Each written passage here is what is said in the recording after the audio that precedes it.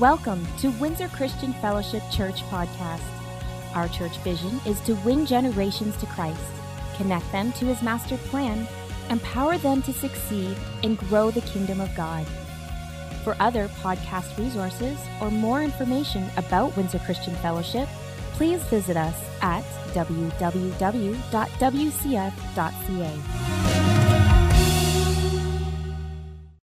I am the resurrection life.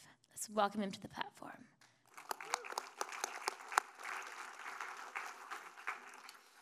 So this weekend, we had a wonderful opportunity to come together with a bunch of young men and women from many different walks of life, and we did an encounter weekend.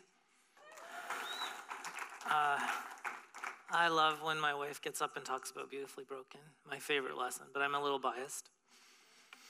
But our team did a fantastic job, and if you guys can come up, Manuela.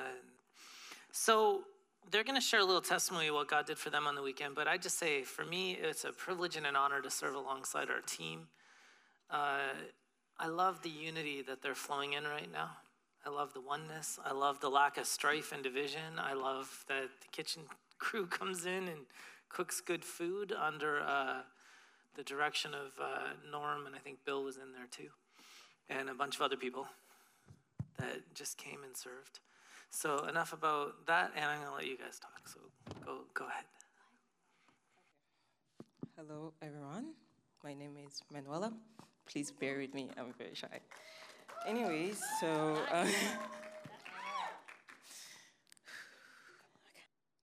so this weekend, I don't even know where to start, and I'm just so grateful that I got to be there at this encounter because I have experienced the Lord like I've never, ever did in my whole entire life. So I wrote something, and I would just try to read it.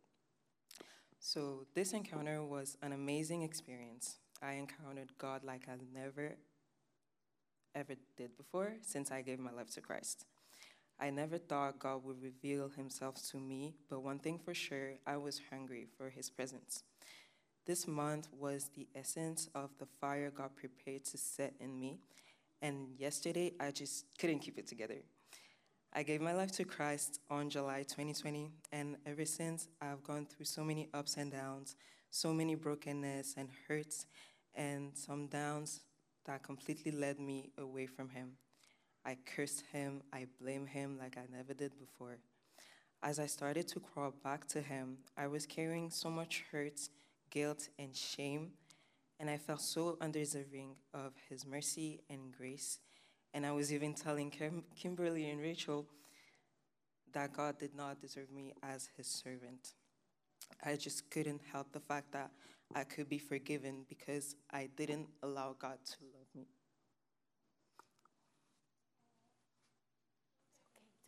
You got this.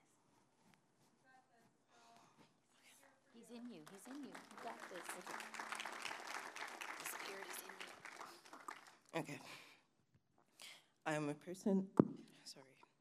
person who struggles so much with self-esteem, and it is very hard for me to value myself. Therefore, it was easy for me to let the lies of the enemy become my truth. Despite all of this, there was still a little hope in my heart that the Lord could change me, my identity, and my story, which led me to this weekend. 48 hours ago, before the encounter, I started reconsidering coming again, but then I was holding so much on to experiencing the goodness of the Lord, and I told him that the next thought of this encounter would be a testimony, which led me here. Amen. Almost every part wrecked me, but there was a particularity in the first session, which was the cross, and the other session, which was the Holy Spirit. At the cross, I allowed God to work through me and just give me the strength to let go of the shame, the guilt, and everything that was stopping me from dwelling in his love. So I did. Then came the session of the Holy Spirit.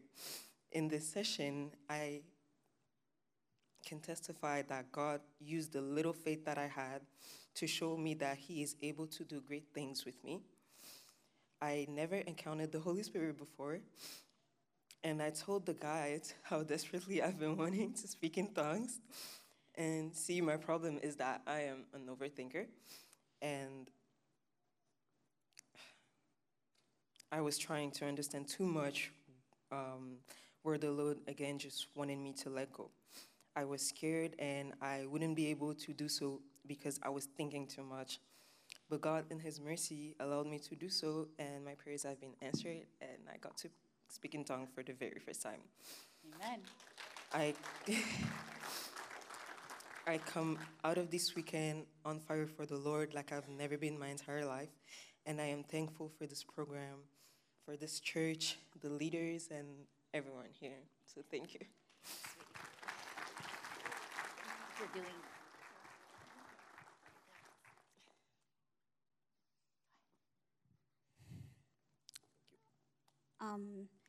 So actually, I think I could talk or share my testimony for straight up 10 minutes, but I don't have that time.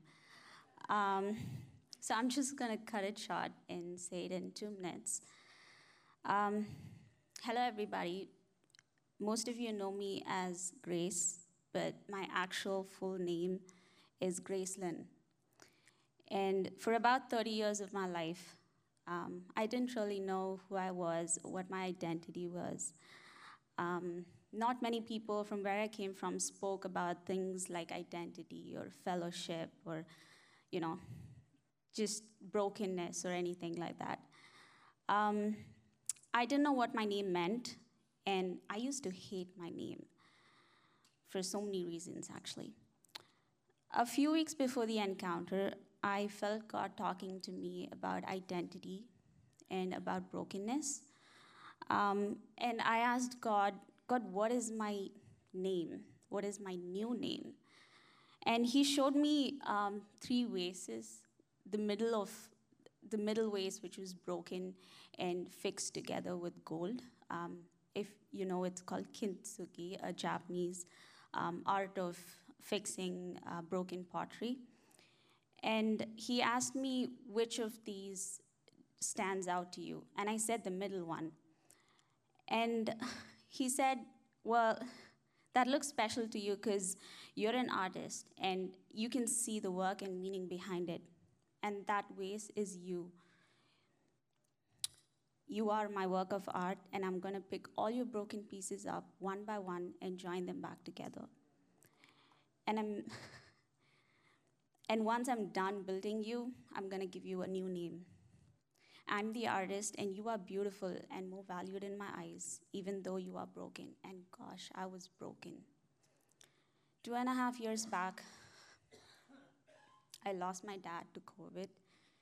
And that time period was the most devastating time of my life. I had so many questions, one of which was, why, God, did you have to take him the way that you did? He could have died peacefully in his sleep or some other way. I thought it was unfair.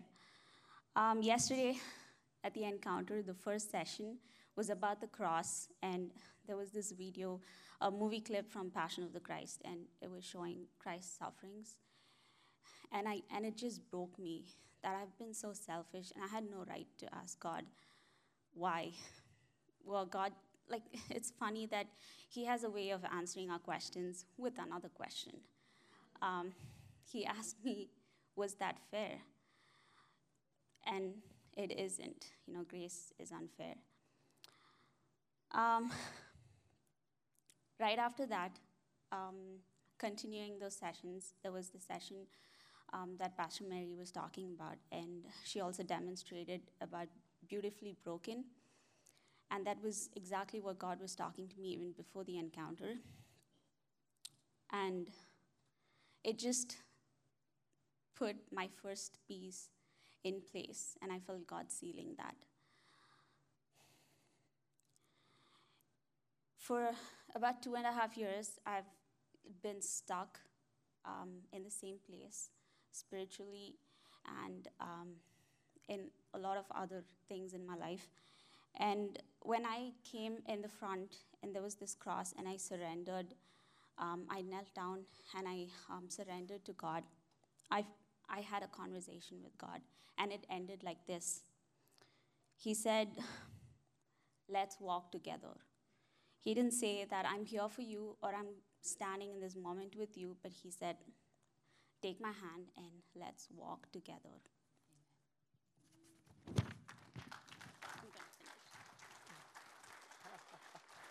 That was the second piece that God put together yesterday.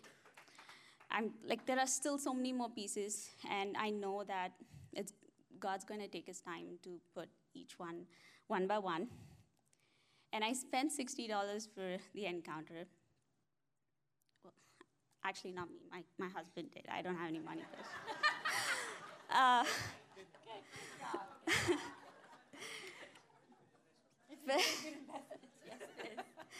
But what I received yesterday was priceless.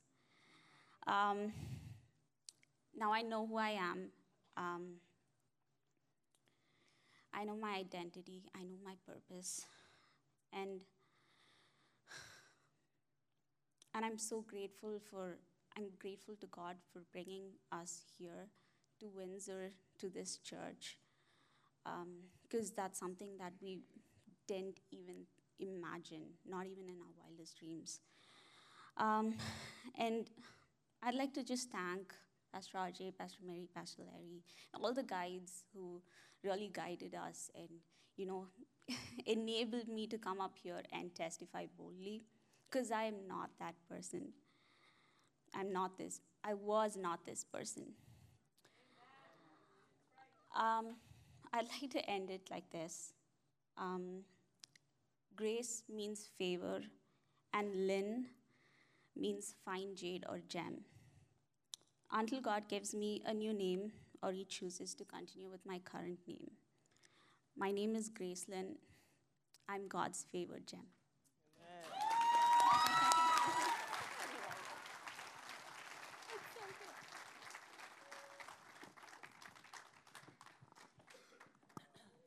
Check. So that was my wife. That was my one. Oh, yes. Hey, good morning, church family. I really love calling you as family, and that's something that I'm getting used to for the past few months. And just want to introduce myself. I'm Caesar. So I'm going to get straight into it. So I had my thoughts about the encounter and kind of wrote this down so that I don't forget what I wanted to say. I'm going to be straight to the point. So I was actually thinking, why should I go to the encounter and what am I going to receive from it, especially being a Christian all my life since my birth. And now there were two reasons why I wouldn't want to go to the encounter, because encounters kind of like get us close to God, and then it makes us all teary and messy. I don't want to get into that situation. I want to just stay where I am, have things in my control, right? So I didn't want to really go to the encounter. I was finding reasons not to go, but my wife, she signed up for it, and I had thought in my mind, God, that if I am going to the encounter, that there's something that I should be receiving from it. Otherwise, let me not go. Somehow there were reasons for me to avoid, but still the Holy Spirit led me to the encounter. And but now that I took part in that, I can say that it was one of the best decisions that I've made. And it was a content-packed day for my soul, my spirit, and my body. And little that I knew that I needed this. There was a lot that I received from each of the sessions. There were about 8 sessions, and it was so many things that I received. But I wanted to share 3 things that were actually the highlights of my encounter experience. The first session, just as Grace said, it was about the cross, and being reminded about the cross and the great suffering that Jesus went through for me was a reminder that I needed. So often come to church, pray, and sing songs, the words mean a lot, but wasn't really feeling that in my heart. But today's worship hit me different, because after the encounter, I was able to live and kind of feel all of those words and give praise to God. It was such a difference that I could experience. Yeah, praise to God. And at the end of the cross, the session, we were actually called to come to the cross and submit any of the heaviness and confess it and let it be released.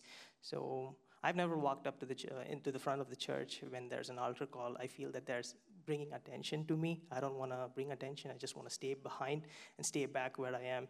I know I speak to God that, God, you hear me. You know my heart, and you can hear me. Why should I go up to the front to do that? I could just talk to you from where I'm sitting. But the Holy Spirit kind of helped me to get out of that, get out of my place and say, God, you brought me here, and that's for a purpose. I'm going to go to the cross and let it out and be free. And I went to the cross, and once I confessed it, I felt a lot lighter. I experienced that. And once we were back, sessions followed, and then there was a few sessions. And after a really good lunch, we had a deliverance session. And the guides kind of took turns to pray for each of us. And there were 2 guides for each of us praying.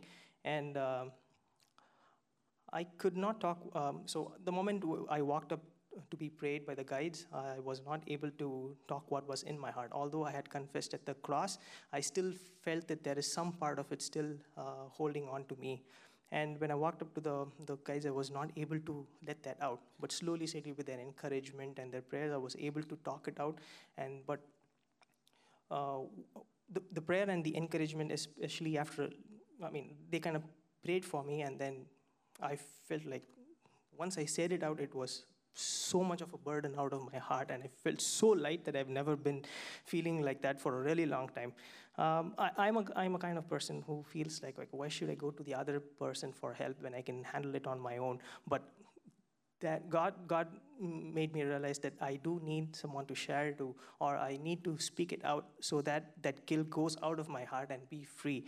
And that kind of I felt like the Holy Spirit is opening doors for me after that confession, being free from that heaviness in my heart. I really hope that God's going to wonderfully work in my life after that. The prayers and the prophecies that the guides made was really amazing, and it touched my heart. So that was the second experience. And the last one, right after the session was the Holy Spirit, and people, they were encouraging. There were encouraging words that greater is He who is in me than who is in the world. That stood out for me. And we were offered to be prayed, and whoever wants to be filled in the Holy Spirit will come up and we'll pray for you. That's where the guides were all standing up. And then I straight went to Pastor Larry, and I told him that, Pastor Larry, I have spoken in tongues a long time back, but there is this kind of doubt in me that am I really speaking in tongues? Or am I just saying something because of that? I'm trying to fool myself and also fool God. But Pastor Larry reminded me that the Holy Spirit never left me. It was always there. And it was just the enemy using my doubt to say that you are not doing it right, or you're just fooling yourself and you're fooling God. When he helped me remind that, and when we prayed together, I was able to speak back in tongues and let go out of my doubt. And I was really filled in the Spirit. I could feel it. After that, I came back and was so happy that I've never been so happy like that, enjoying the worship and the songs that was happening.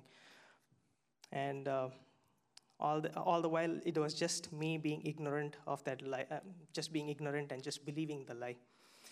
And I really appreciate everyone, the guides and the pastor, for making that this encounter happen, and the amount of work that they've put in. For us to come and receive something is different, but they've prepared it all the while, and God has so much talents bestowed upon them, and I was happy that I was able to receive from all of those sessions. And if you would ask me if I'd go for another encounter, I'd keep going every time that happens again. Thank you.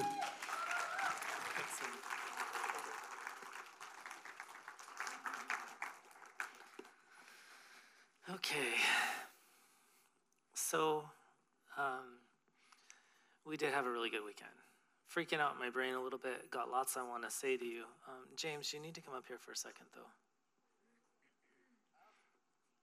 This is called putting a demand on the gift, but you have to tell people what you just heard. I don't know what you just heard, but you need to tell them that. Please. Well, what I heard when I was sitting there is he was going to ask me to come up. I didn't even make eye contact. No, and I'm not kidding you. He said, get ready. I said, for what? He said, because where my spirit is, there is freedom. Where the Spirit of the Lord is, there is freedom. How many felt this morning that there is a weight that was lifted off? How many felt a freedom? Yes. Who went on the encounter? Everyone who went on the encounter, stand up.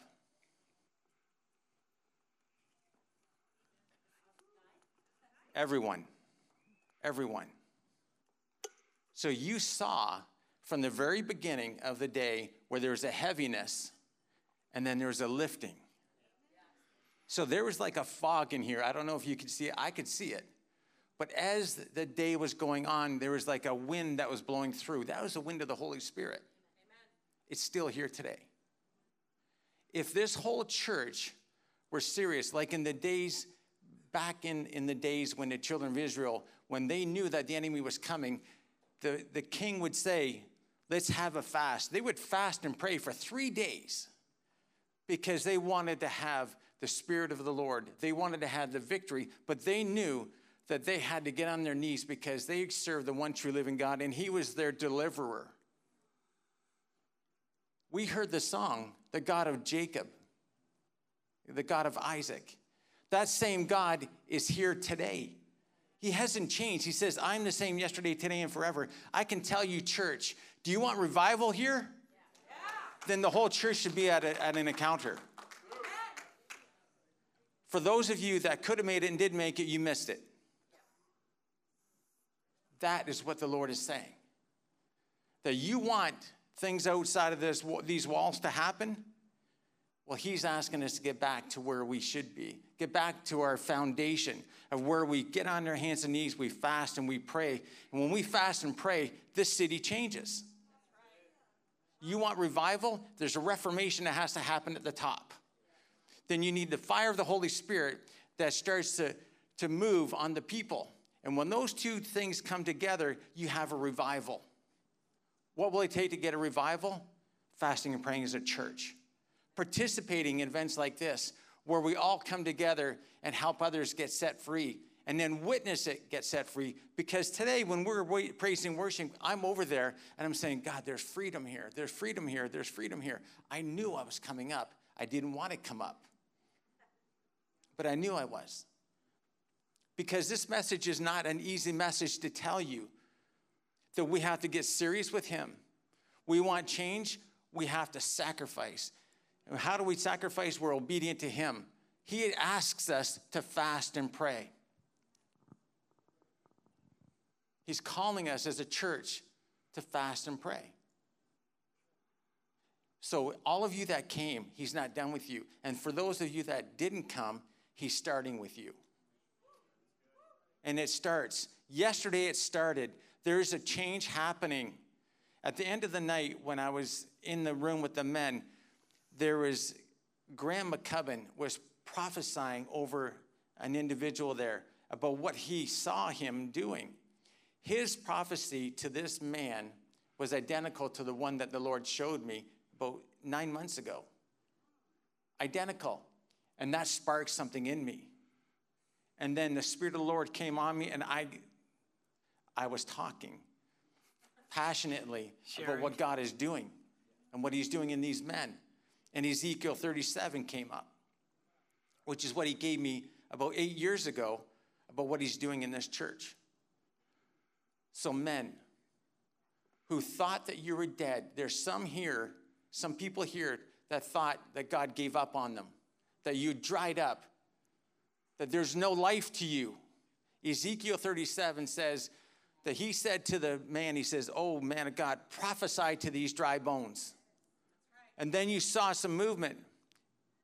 or you heard movement, then you saw movement, and then you saw the bones coming together, and then you saw flesh wrapping around. And then he said, prophesy to the breath in him. And then there's spirit of life that came in. Guess what? That prophecy is for this region. That prophecy is for you.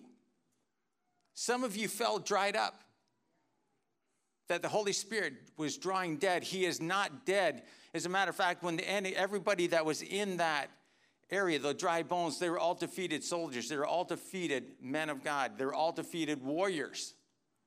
That the enemy thought that he had devastated them, that they were gone.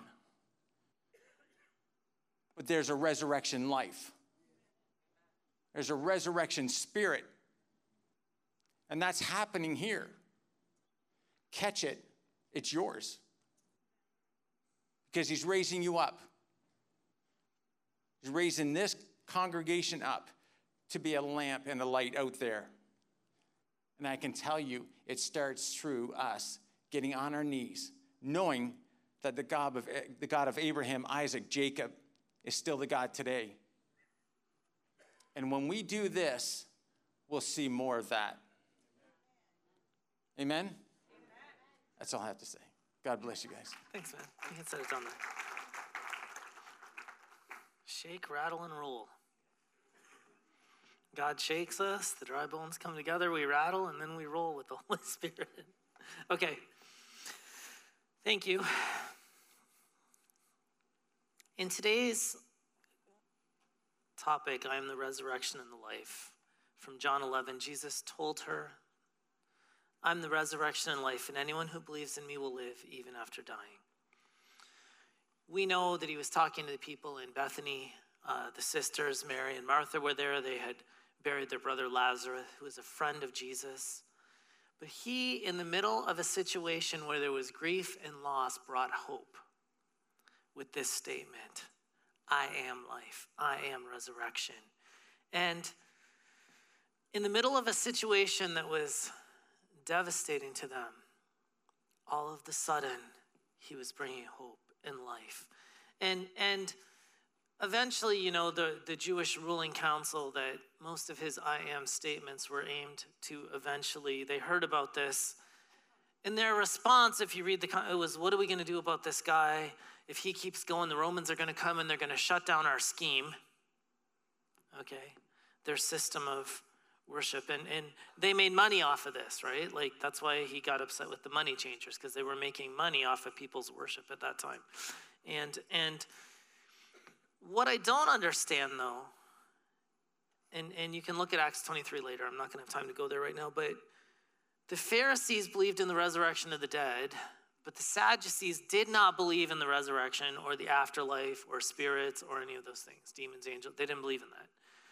I don't understand why when Lazarus got raised from the dead, the first thing the Pharisees did, like they did in Acts 23, is go after the Sadducees and say, see, we told you there's life after death. But instead, they wanted to protect those things that they thought that they had.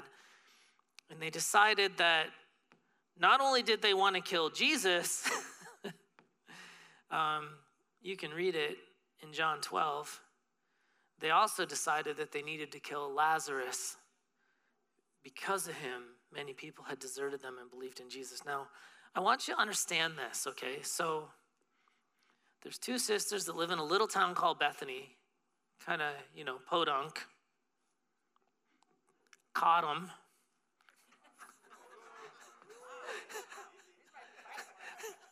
Okay. Little town, okay. And there's this itinerant minister who happens to be the Son of God, Jesus, okay. And the sisters bury their brother, and 4 days later, the itinerant minister comes into town, declares that I am, uses the name of God, declares himself the resurrection, I am life, I am resurrection, okay. He calls a dead man back to life, and this is a young man. And everybody gets pretty excited about this, and they start following after this itinerant minister. The religious leaders are so upset that this dead guy came back to life and people aren't following their way that was dead and powerless, that they want to kill the guy that got raised. Think about the absurdity of that. Think about that for a second. Isn't that crazy? And then later on in the narrative, the high priest, because of his office, and he did this a few times in the scriptures, the Spirit of God would come on him because of his role, and he would prophesy. And he eventually says, it's better for you that one man should die for the people than the whole nation to be destroyed. And he prophesied that Jesus was going to die on behalf of all the people. But we know that Jesus, he declared himself, and he is life.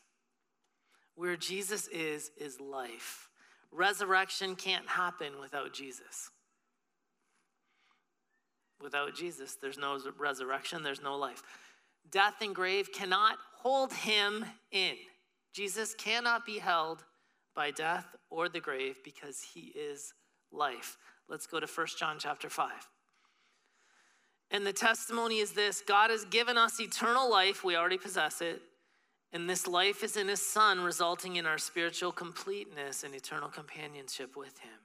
He who has the Son, by accepting him as Lord and Savior, has the life that is eternal. He who does not have the Son by personal faith does not have the life. With Jesus, you have eternal life.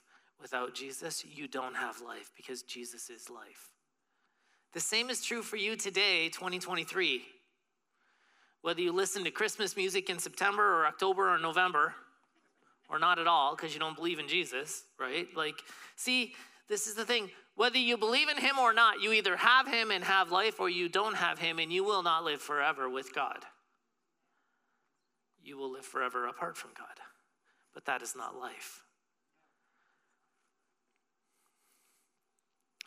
When Jesus resurrected on the Sunday morning, first day of the week, as the new day was dawning, Mary Magdalene and the other Mary, they went out to visit the tomb, and suddenly it says there was a great earthquake.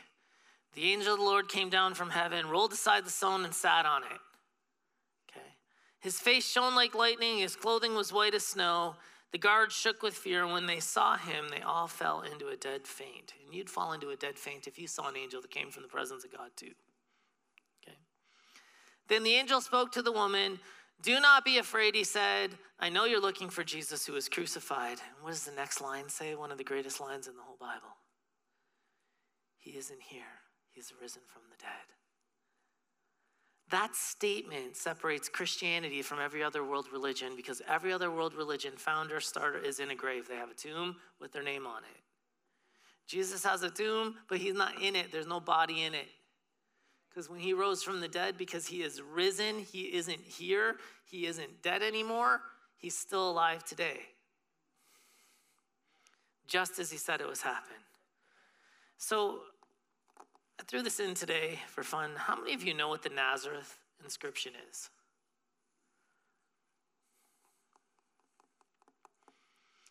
Okay. Yeah, that's what I was thinking.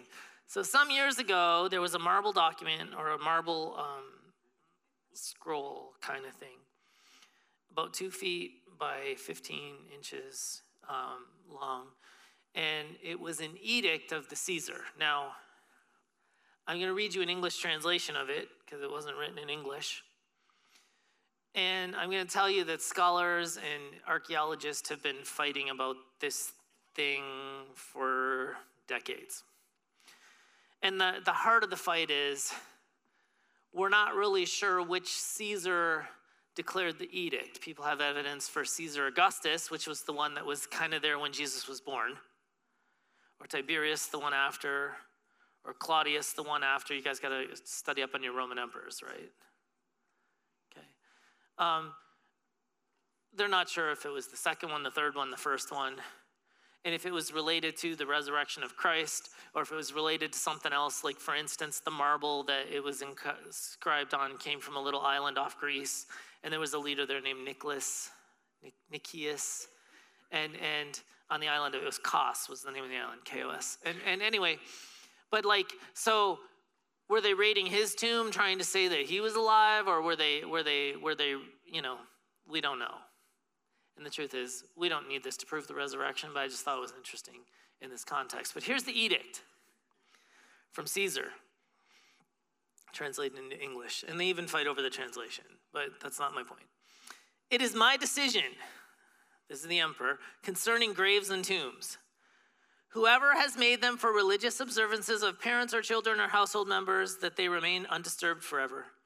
But if anyone legally charges that another person has destroyed or has in any manner extracted those who have been buried, or has moved with wicked intent those who have been buried to other places, committing a crime against them, or has moved a sepulchre sealing stone, or the stone that got rolled away, against a person, I order that a judicial tribunal be created, just as it's done concerning the gods and human religious observances. Even more so will it be obligatory to treat with honor those who have been entombed.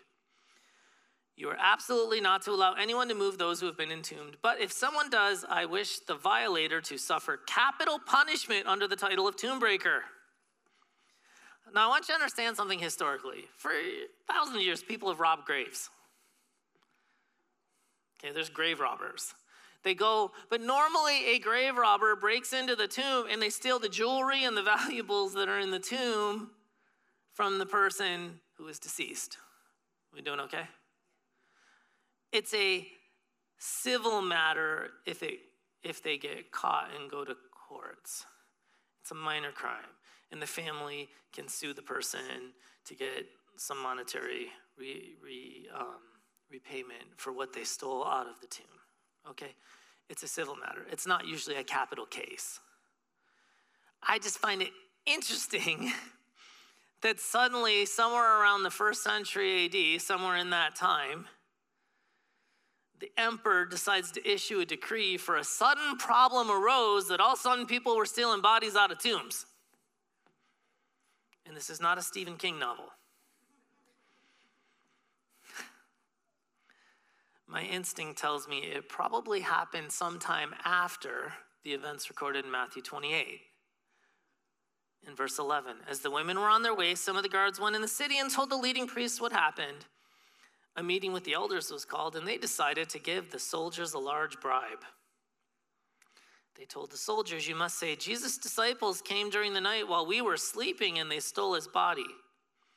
If the governor hears about it, we'll stand up for you so you won't get in trouble. So the guards accepted the bribe and said what they were told to say.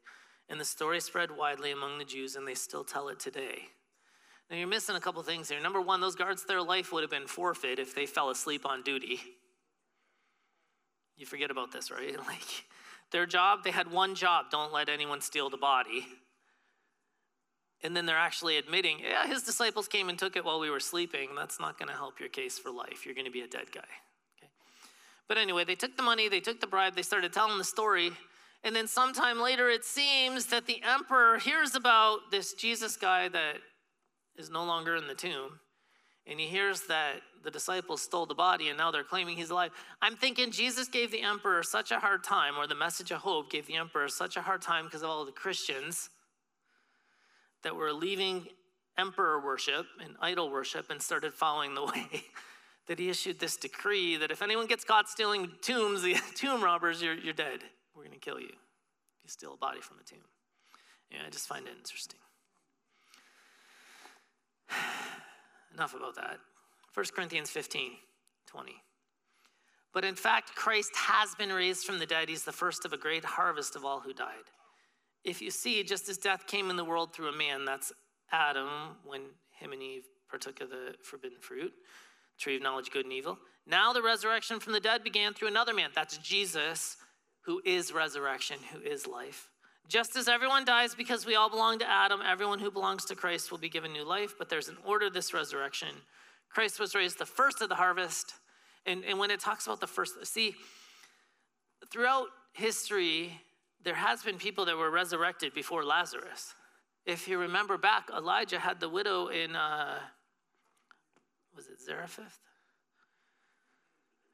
The little city outside of Israel, the widow in Zarephath. Her son died, and Elijah went over there and raised him back to life. And he lived for a while, and then he died again. Lazarus, Jesus raised him up, he lived for a while, and then he died again. Physically. Did he have eternal life? It seems. Okay. But see, Jesus was the first one who got raised to new life, and he won't die anymore. He won't ever die again. He's still alive today. And that's the difference. So there's an order to this. All who belong to Christ will be raised when he returns. So this is hope. Can everyone say hope?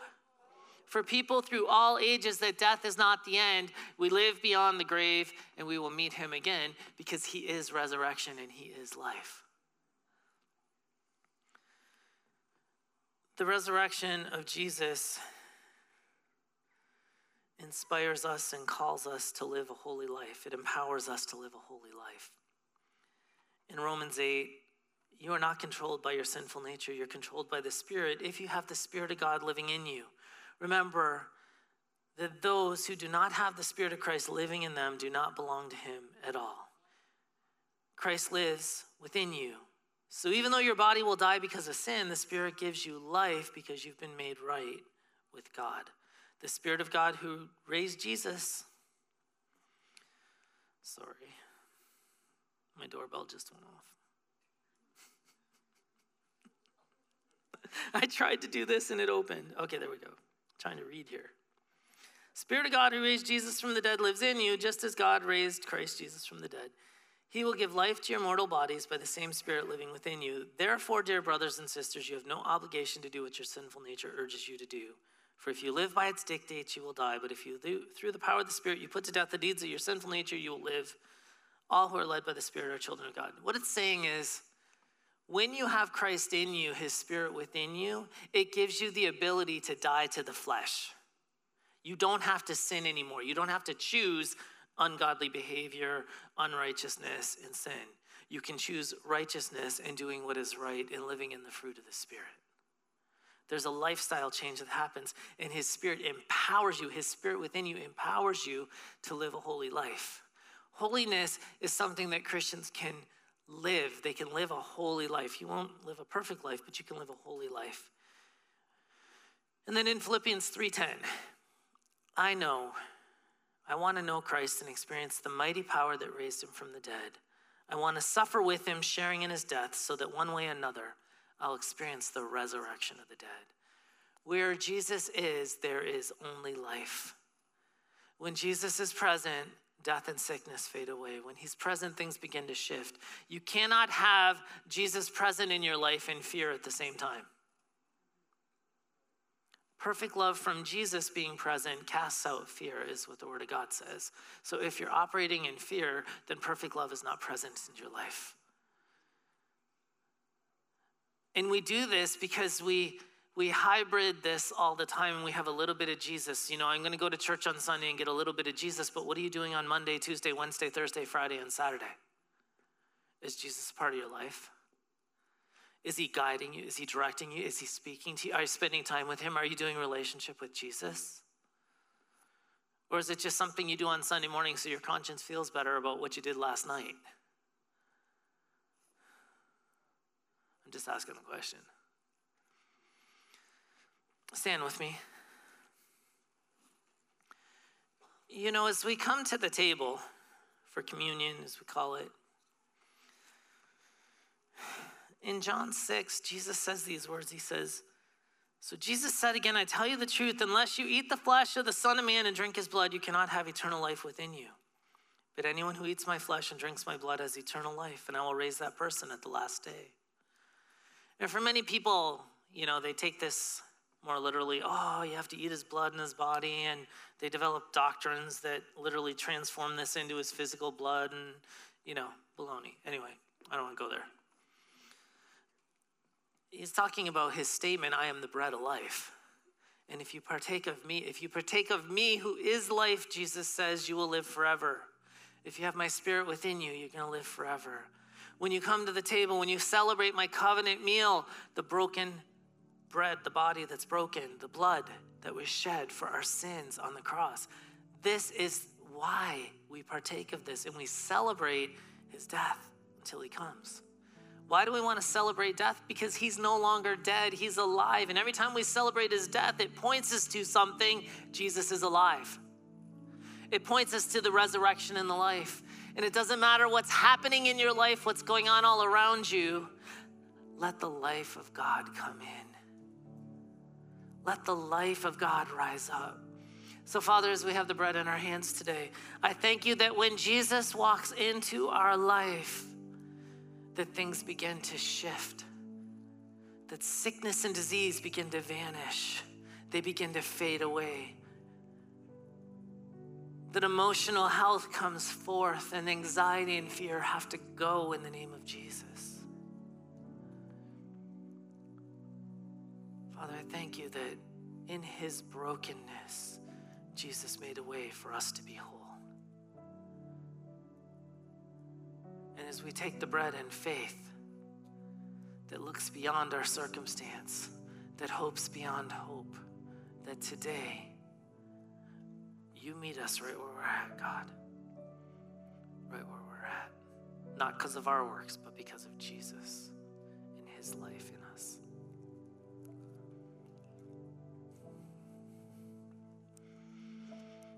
And fathers, we have the cup in our hands. You know, the blood of the new covenant, the cross changed everything. And it purchased our freedom from sin, and it paid the penalty for sin, which was death. And he exchanged us from a penalty of death to eternal life by the power of his blood as a sacrifice for us. And Jesus, you shed your blood for freedom. You shed your blood so that we can overcome fear, that we can walk in righteousness, peace, and joy, which is your kingdom. So today, we're all equal at the foot of the cross. We all need you. We all need you to save us. We all need your resurrection life within us to empower us to overcome sin in this world that we live in. So let hope arise in the hearts of every man and woman that's at the sound of my voice today, whether in the room or online somewhere around the world. Let hope arise because Jesus is alive and Jesus is life. And let your life arise in our hearts, and let your hope arise so that we can live the resurrected life with you today. In Jesus' name.